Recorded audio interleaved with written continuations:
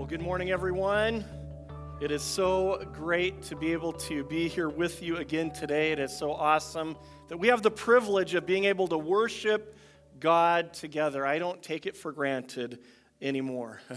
I believe that God has given us such a great privilege. And so I just want to welcome you to Eastside City Church today. My name is Pastor Todd. As you got to see my lovely wife, Jan, we are the lead pastors here at Eastside City Church. And we just welcome you here today, whether you're in person, and again, we know many people are coming back to church in the house, as well as those that are online. I actually got to meet some people today that came and said, you've never met us before. And I'm like, I haven't. And they're like, but we know who you are. We've been watching you for a year, and we're just so glad to be here today. And I just thank God for what he is able to do through all of those things. Well, before I get into the message that God put on my heart, I felt like the Lord gave me a word to speak over you today about this season. And it's just a simple word, but it's the word open doors.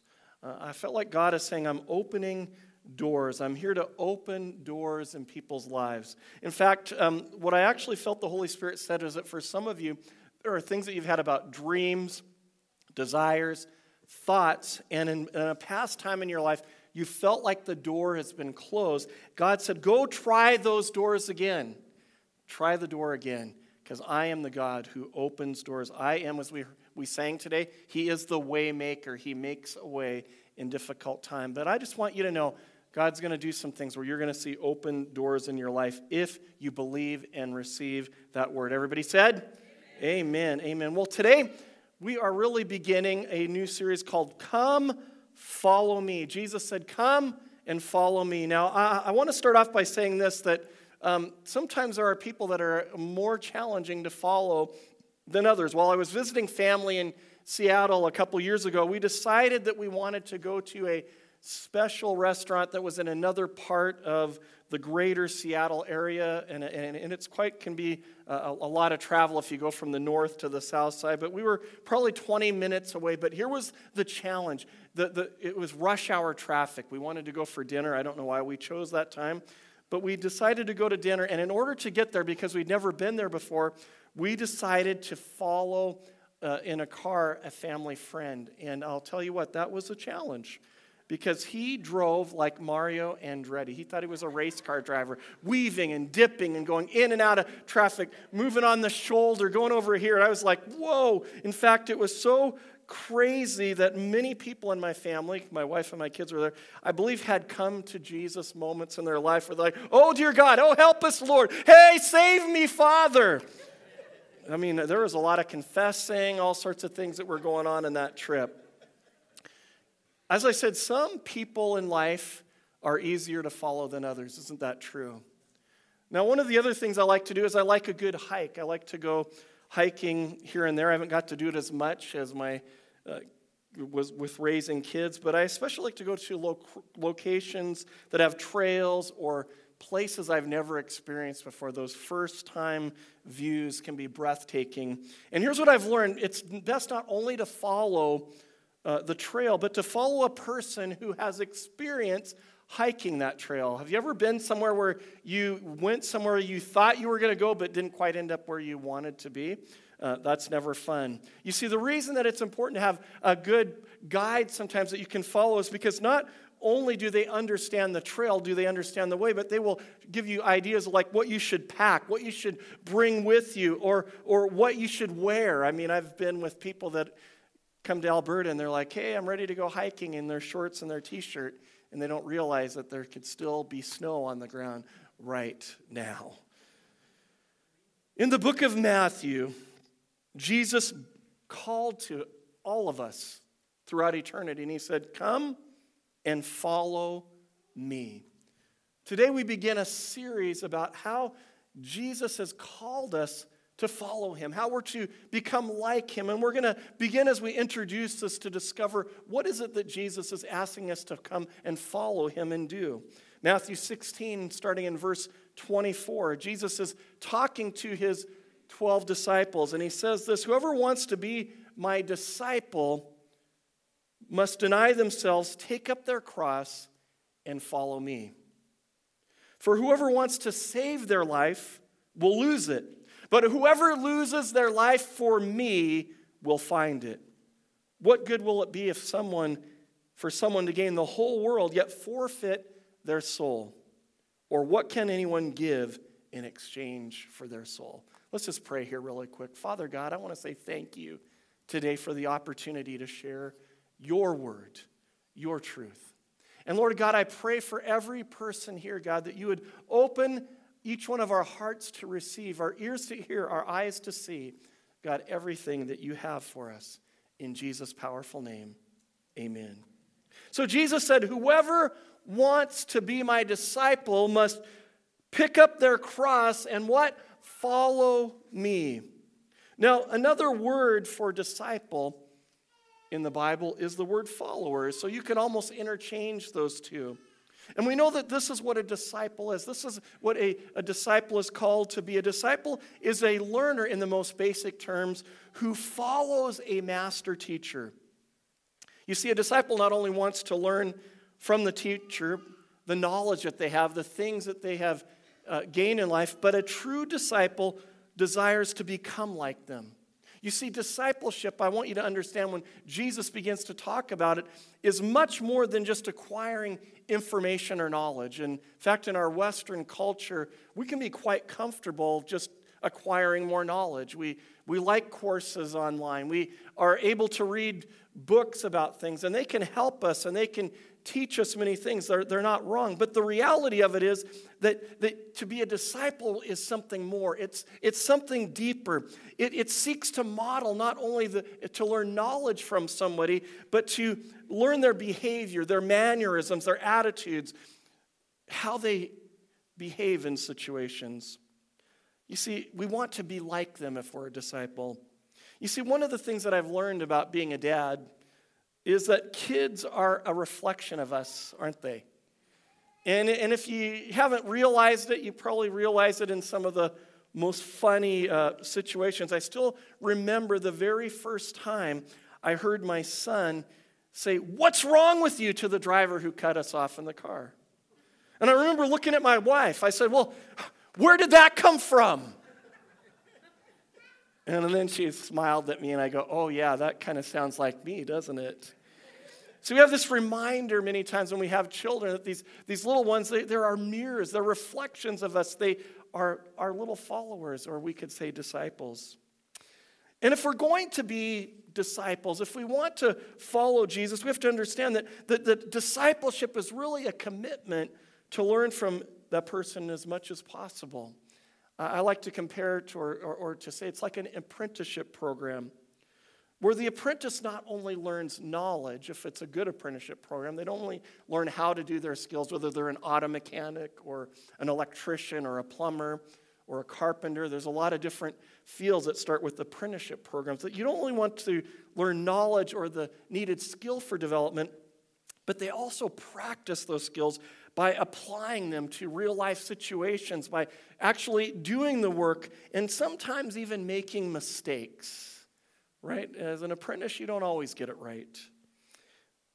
But a good master teacher gives the opportunities for those apprentices to learn those skills.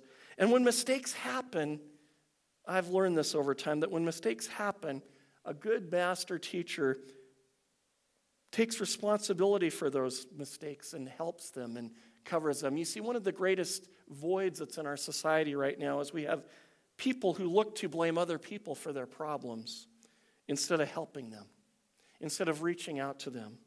And today I want you to understand, as we talk about becoming more of a Jesus follower, as Jesus says, "Come, follow me," that we're going to understand that God's design and his desire is not only to show us how to live and to teach us how to live, but to help us to live that way. That's what he says when he says, "Come, follow me." You see, discipleship is much more than a transfer of information. It is the imitating of the teacher's life and their values. It's in reproducing their teaching. So how do we follow Jesus? Or what are the keys to being a disciple? How can Jesus reproduce in us the things that he desires to in our lives? Well, it starts with this incredible word called relationship. Discipleship is best done through the vehicle of genuine relationship. Why relationship? I want to give you three things in the first part of my message of why relational discipleship is so important. First of all, here's the word, it's comprehensive. It's comprehensive. Jesus chose relationship, or chose to have relationship, or desires for us to have relationship with us. Why? Because it's holistic. It's comprehensive. It covers everything. Now, I know many of you probably have some sort of car insurance. And one of the plans that you can get is called comprehensive car insurance. Well, who here knows that the world's definition of comprehensive isn't always fully complete? That doesn't mean it covers everything, even though it says that it should. I remember when I was 19 years old. On my 19th birthday, I was getting ready to go to college, and it was in November. It was windy that morning, and as I was getting ready as I was eating my breakfast, all of a sudden I heard this incredible boom, shattering sound, and I looked outside, and a big, massive tree branch had fallen on my car. Like crushed the roof flat, fallen on my car. And I remember I called the insurance company, and I was like, hey, I had this tree branch. It fell on my car. Can you fix it? And they're like, let's see what kind of insurance you have. Do you have comprehensive insurance? And we found out, of course, I was 19 years old. No, I didn't. And here's what else they said. This is just an aside. They said, we can't fix this for you because it was an act of God.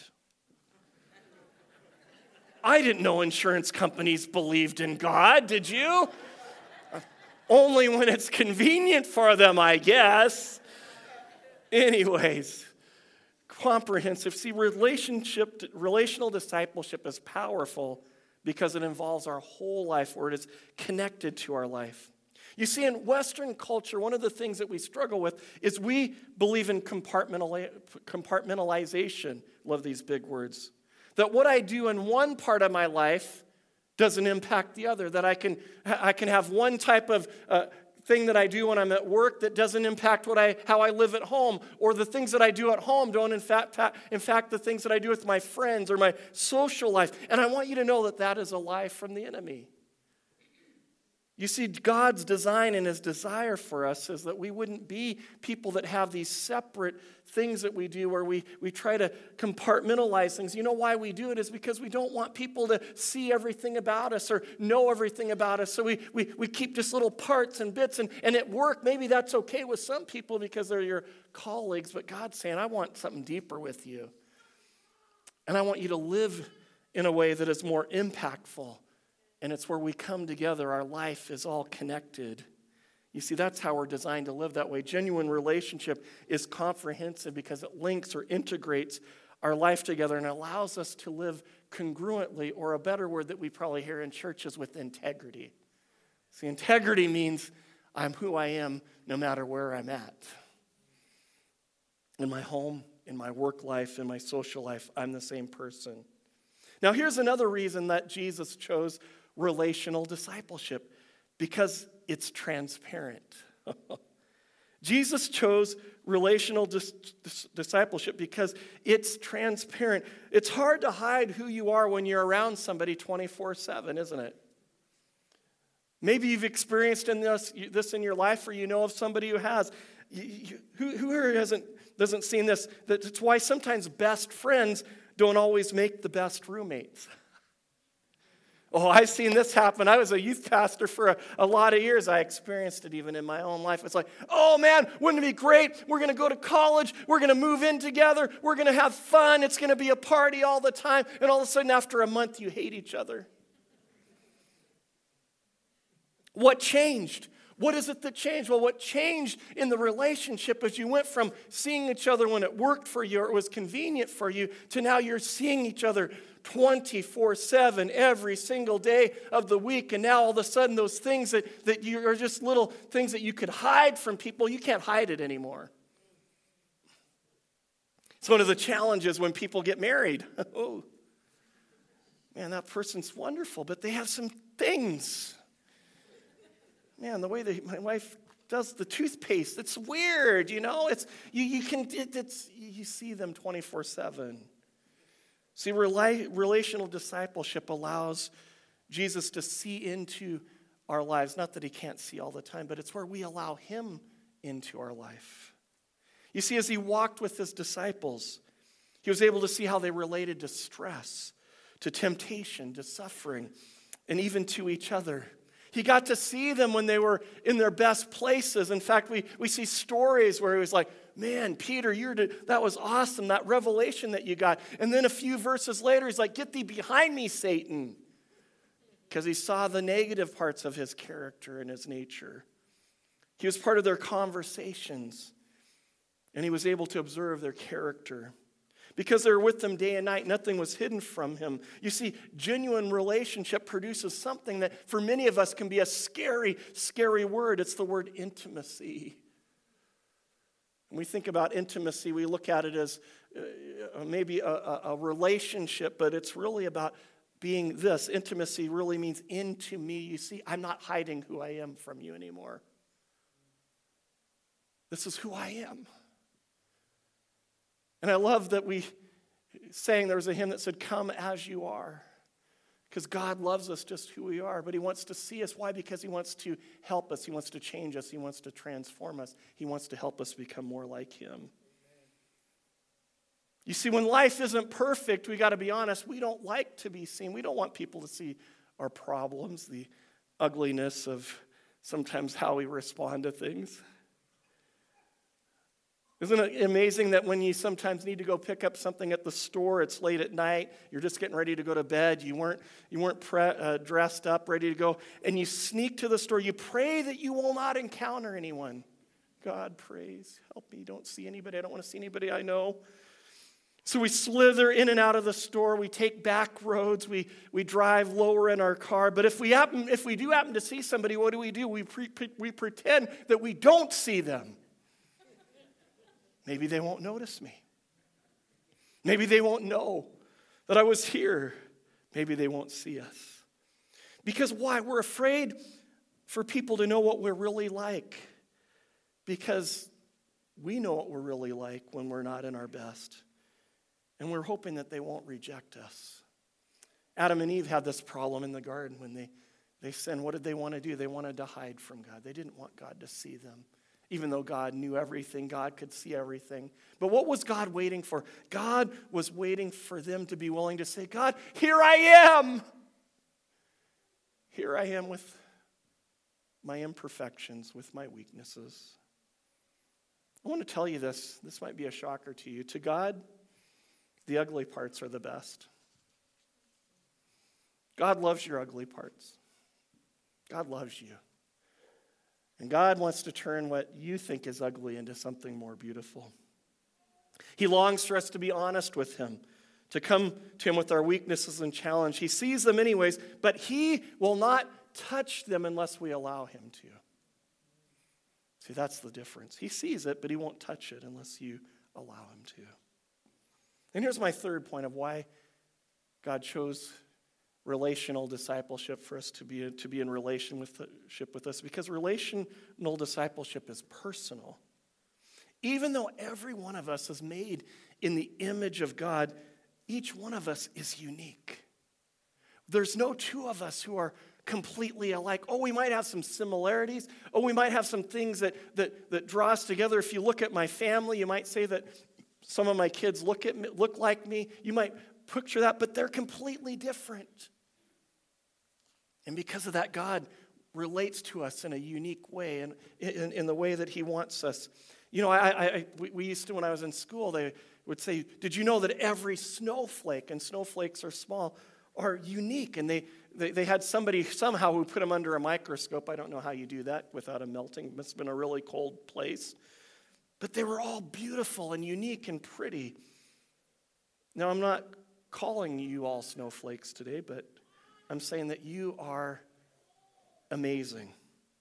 And you see, genuine relationship allows us to discover more about each other. God wants us to discover more about him, what his heart is for us, how much he cares about us. You see, we see each other's strengths and weaknesses, when we are in genuine relationship with each other, which is wonderful and scary at the same time. And Jesus is able to relate these things to us. Why? Because he knows us. When Jesus is our leader, he has a custom plan for each and every one of us. God desires for you to know and understand what his plan is for your life. He's so excited to share this with you. You see, in different seasons of life, we have different challenges in different areas. And what I've learned is that the journey that I'm walking in right now is not the same journey as my wife's, or not your journey. And we have to understand that God relates to us in those seasons according to where we're at. Who here knows that as a parent, if you try to raise each of your kids exactly the same way, in the same manner, you're going to have a problem. Why? Because they're not the same. I've learned this as a pastor. If I try to give the same advice to every person that's in the same, what I think is the same situation, it will blow up in my face. Because each person is different. I'm thankful that God doesn't have a cookie-cutter approach in relating to us. Because he knows us, he seeks to transform us through personal relationship with him. He yearns for us to grow and become more like him. Jesus today is saying, come, if you will, come and follow me. So how important is discipleship to Jesus? Well, I want to give you some context in the Bible. Then when we talk about the word disciples or discipleship, it's a word that is mentioned over 350 times in the Bible, compared to the word Christian. And most of us in here today would say that we're Christians. That would be normal. And did you know that the word Christian is only mentioned 3 or 4 times? And in our day, here's what our challenge is. We wrongly separate the idea of discipleship from becoming a Christian or Christianity. Did you know that in fact, approximately out of the 7 billion people on the planet, 2.5 billion people in the world consider themselves Christians? That's 35% of the population. 1 in 3 people on the planet say, you know what, I identify with being a Christian. But here's what my question is. If there are so many Christians in the world, why don't we see more love? Why don't we see more faith? Why don't we see more of God-centered things in our society? Why is our world becoming why is it deteriorating the way it is, where it's more vulgar, more violent, and more valueless? Can I tell you why I believe this? I believe this. We have many people who call themselves Christians who are not disciples of Jesus or Jesus followers. You see, here's what I've observed. People like the benefits associated with Christianity. They don't want to go to hell. They like the idea of heaven. They like the idea of blessing. They like the idea that God might be able to reach out to them in an emergency, but they don't have a desire to submit their lives to Jesus. They seek absolution for sin without transformation. They don't want to transform. They resist change in their life. They're like, yeah, I want this part of it, but God, just can you stay out of here? I don't want you in this part of my life. It's association without relationship. And so therefore the term Christian or Christianity is more of a historical label, but it doesn't hold any power. Because Jesus didn't come to have us just identify with him. He wants us to follow him, to be like him. See, Jesus' expectation was clear for his followers, to become more and more like him. And can I say it this way? This is kind of the toe-stepping part of my message today. Jesus is not looking for more people that acknowledge who he is. There's tons of people that acknowledge who Jesus is. They know who he is. He's not looking for that. He's not even looking for more believers. Woo, mind blown. Even though that's where we start, those who believe he said who he was, what Jesus is looking for is more disciples. Those who will make a pursuit of not only his teachings a great priority, but will seek to embrace his nature and his character. So then what does it mean to be a Jesus follower? What does it mean to follow Jesus? Well, listen again. Let's read what Matthew chapter 16, verse 24 said. It said, "Then Jesus said to his disciples, 'Whoever wants to be my disciple must deny themselves and take up their cross and follow me.'"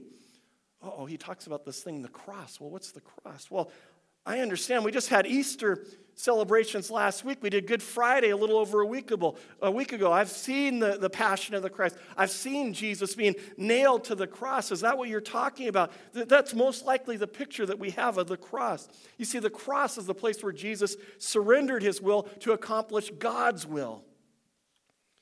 And we have to understand this. He did not want to die and suffer for us, but he was willing to. And he embraced the cross so that we could be free. But then this thing comes up, and he says, not only did Jesus go to the cross, but if you read what he said in Matthew, we're told if we desire to be Jesus followers, we must pick up our own cross. Oh, so does that mean I need to get crucified? I've been to some countries in Holy Week. I've been to the Philippines in Holy Week. I've seen guys carrying crosses. They actually, crucify people as an act of their celebration. But that's not what God's talking about here. You see, we have to also understand that when Jesus was preaching this, why it was so hard for them, and it might even be hard for us. For them, the idea of somebody being nailed to a tree or going through this type of capital punishment was very repulsive to the Jewish people. It would have been like, I will never do that. It wasn't a pretty picture. And it can be repulsive or even gruesome for us today. But here's what we need to understand. Jesus did not ask us to pick up his cross, but he demands us to pick up our cross if we're going to be his followers. So what is our cross? What is my cross? What's your cross? I'm glad that you asked that. Thank you. See, the cross for us, my cross, as well as your cross, is the place where our will crosses or comes into conflict with God's will. Oh. Well, what do you mean? Well, it's those places in our lives where we wrestle with, well, do I want to do it God's way or do I want to do it my way? Do I think I know what's best in this situation, or do I do what God says is best? It's typically, there are places in our lives, if we're really honest, that we at times make of greater value or importance than God. And it can almost become, that's what we put our energy and our focus upon. Matthew Wilkins says this: in order to claim salvation, Jesus offered each person, was forced to exchange the God of his life or her life with Jesus as the true God of life. Oh. Well, what is that? Well, that could be a lot of things. It might be a relationship.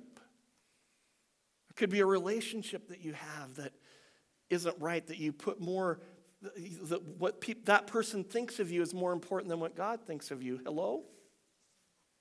It could be a job or an educational degree. It could be sleep, that you think sleep is more important than God. Could be our reputation. Whatever you hold on to that interferes with you doing the will of God is your cross to bear. And God will cross your will. My will versus his will. We saw Jesus in the Garden of Gethsemane. What did he pray before he went to the cross? God, would you take this cup from me? Would you make it so that I don't have to be crucified? He didn't want to do it, but then he said, but God, you're my Father. Your will be done, not my will. That's where the real cross was.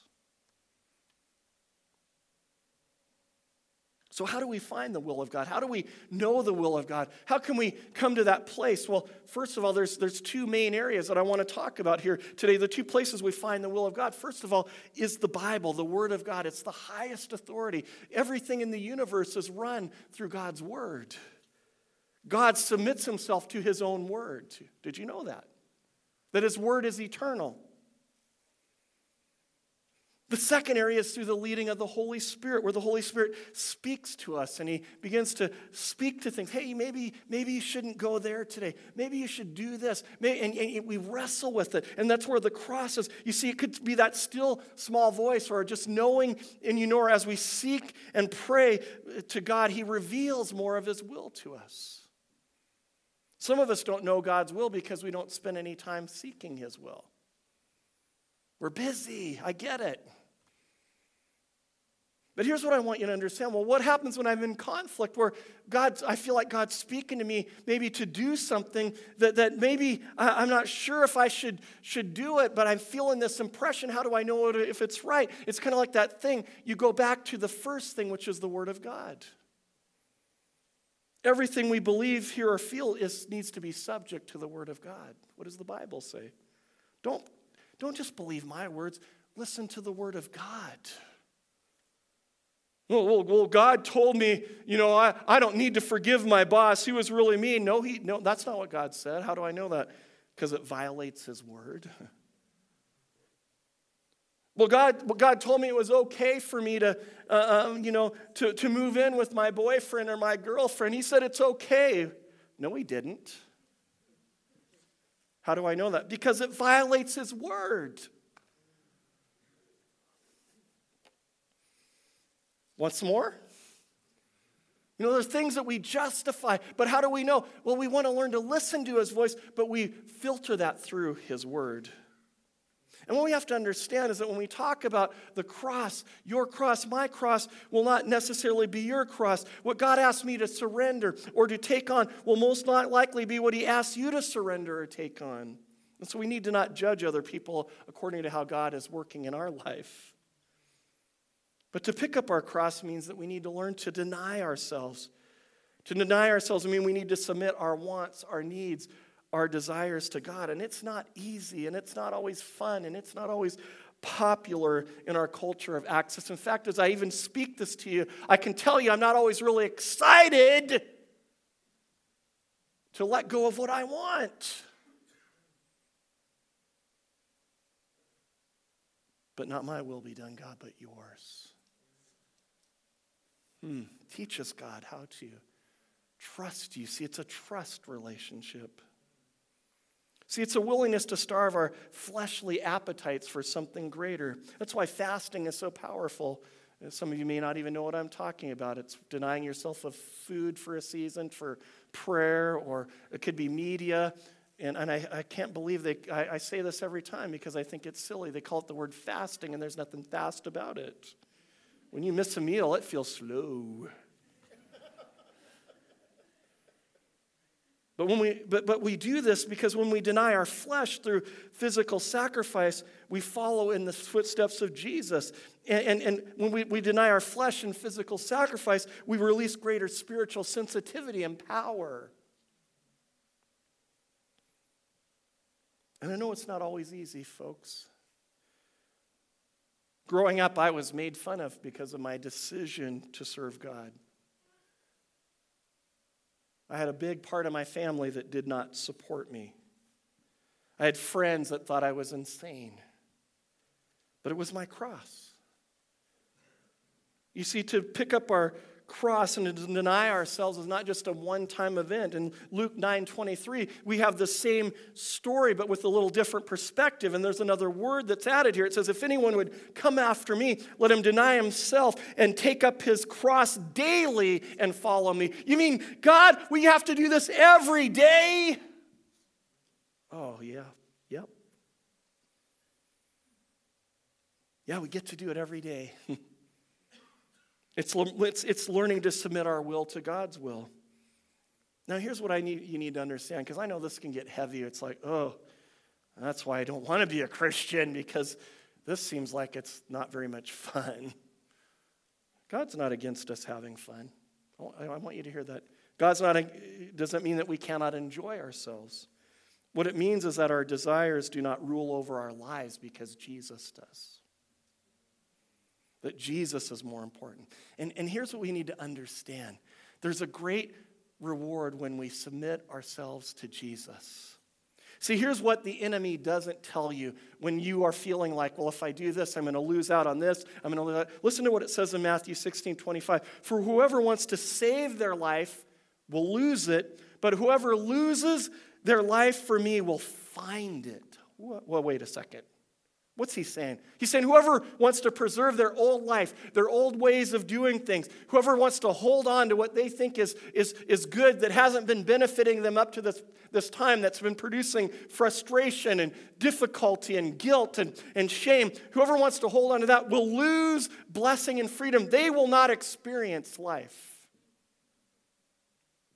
But those who give up their will for my will find the true meaning of life. They will find freedom. They will find purpose. They will find great just joy and even blessings. You see, the greatest frustrations I see in people are those who are marginal or halfway Christians. They got one foot in the church and one foot out there in the world living for themselves. They're loving God in some areas but unwilling to surrender to Him in other. And so they're just miserable. It's a miserable way of living. I'm here to tell you this, that the easy path, we like to look for the easy way of living. We try to hold on to our old life because it's familiar. But here's what I've learned, that the easy way is actually the harder way. I hope I'm telling you, you believe I'm telling you the truth here today. Yes, in the moment, it's sometimes hard to let go of those things. But once we do, there's freedom and liberty and joy and goodness and grace and favor and blessing. But when I don't let go of it, there's just anxiety and frustration and stress. Jesus does not require the cross because He wants to kill us or keep us from blessing. He uses the cross to open the door for freedom, for peace, for blessing and rewards, both here on earth as well as in heaven. You see, it's many times, what do we see? What do you see? What do you see when you look at this? The call of God, the call of Jesus, come and follow me. You see, many people see rules. I see freedom. See, when I look at the Word of God, it's when I follow the Word, it brings freedom. You see, others see restriction. I see redemption. Many see religion, broken, tired religion, but I see relationship. John 10:10 says, the enemy has come to steal, to kill, and to destroy. But Jesus says, I've come to give you life, and life more abundantly. Some here today are carrying some massively heavy burdens. You're worrying about the future. You have regrets about your past. You maybe have strained or broken relationships that you're dealing with right now. Maybe even some unforgiveness in your heart, and you're carrying these things. That is your old life. That's what we carry. Those are the things that we carry that are a part of our old nature. And when we do that, we don't have peace. And maybe you're feeling frustration and even here, but I hear Jesus calling out to us. Come. Follow me. Come. Give those things to me.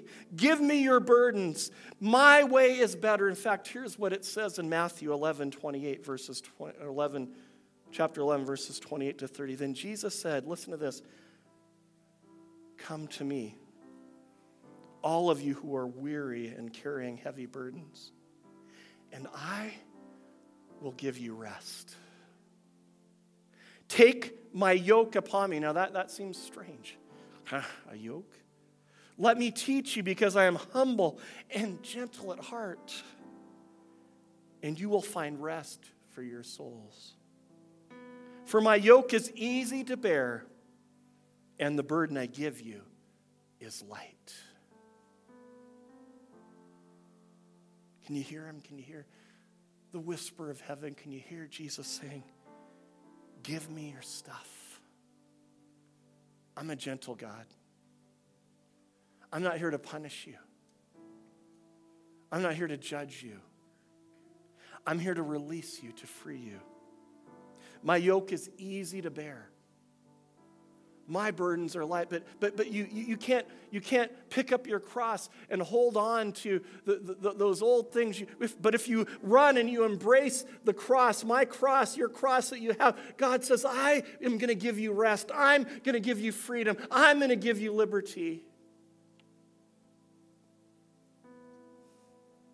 And I believe there's some here today, you are desperate for relief. You're desperate for relief in your life, and I'm telling you the truth. I'm telling you the truth. If you want that relief, you've got to surrender to Jesus. And he's saying, will you come? Follow me. I want to lead you. I want to lead you to better places. I want to lead you to your future. I want to lead you to places where you're going to find that peace. You're going to find that blessing. But you have to surrender to me. Come and follow me. Will you be my disciple?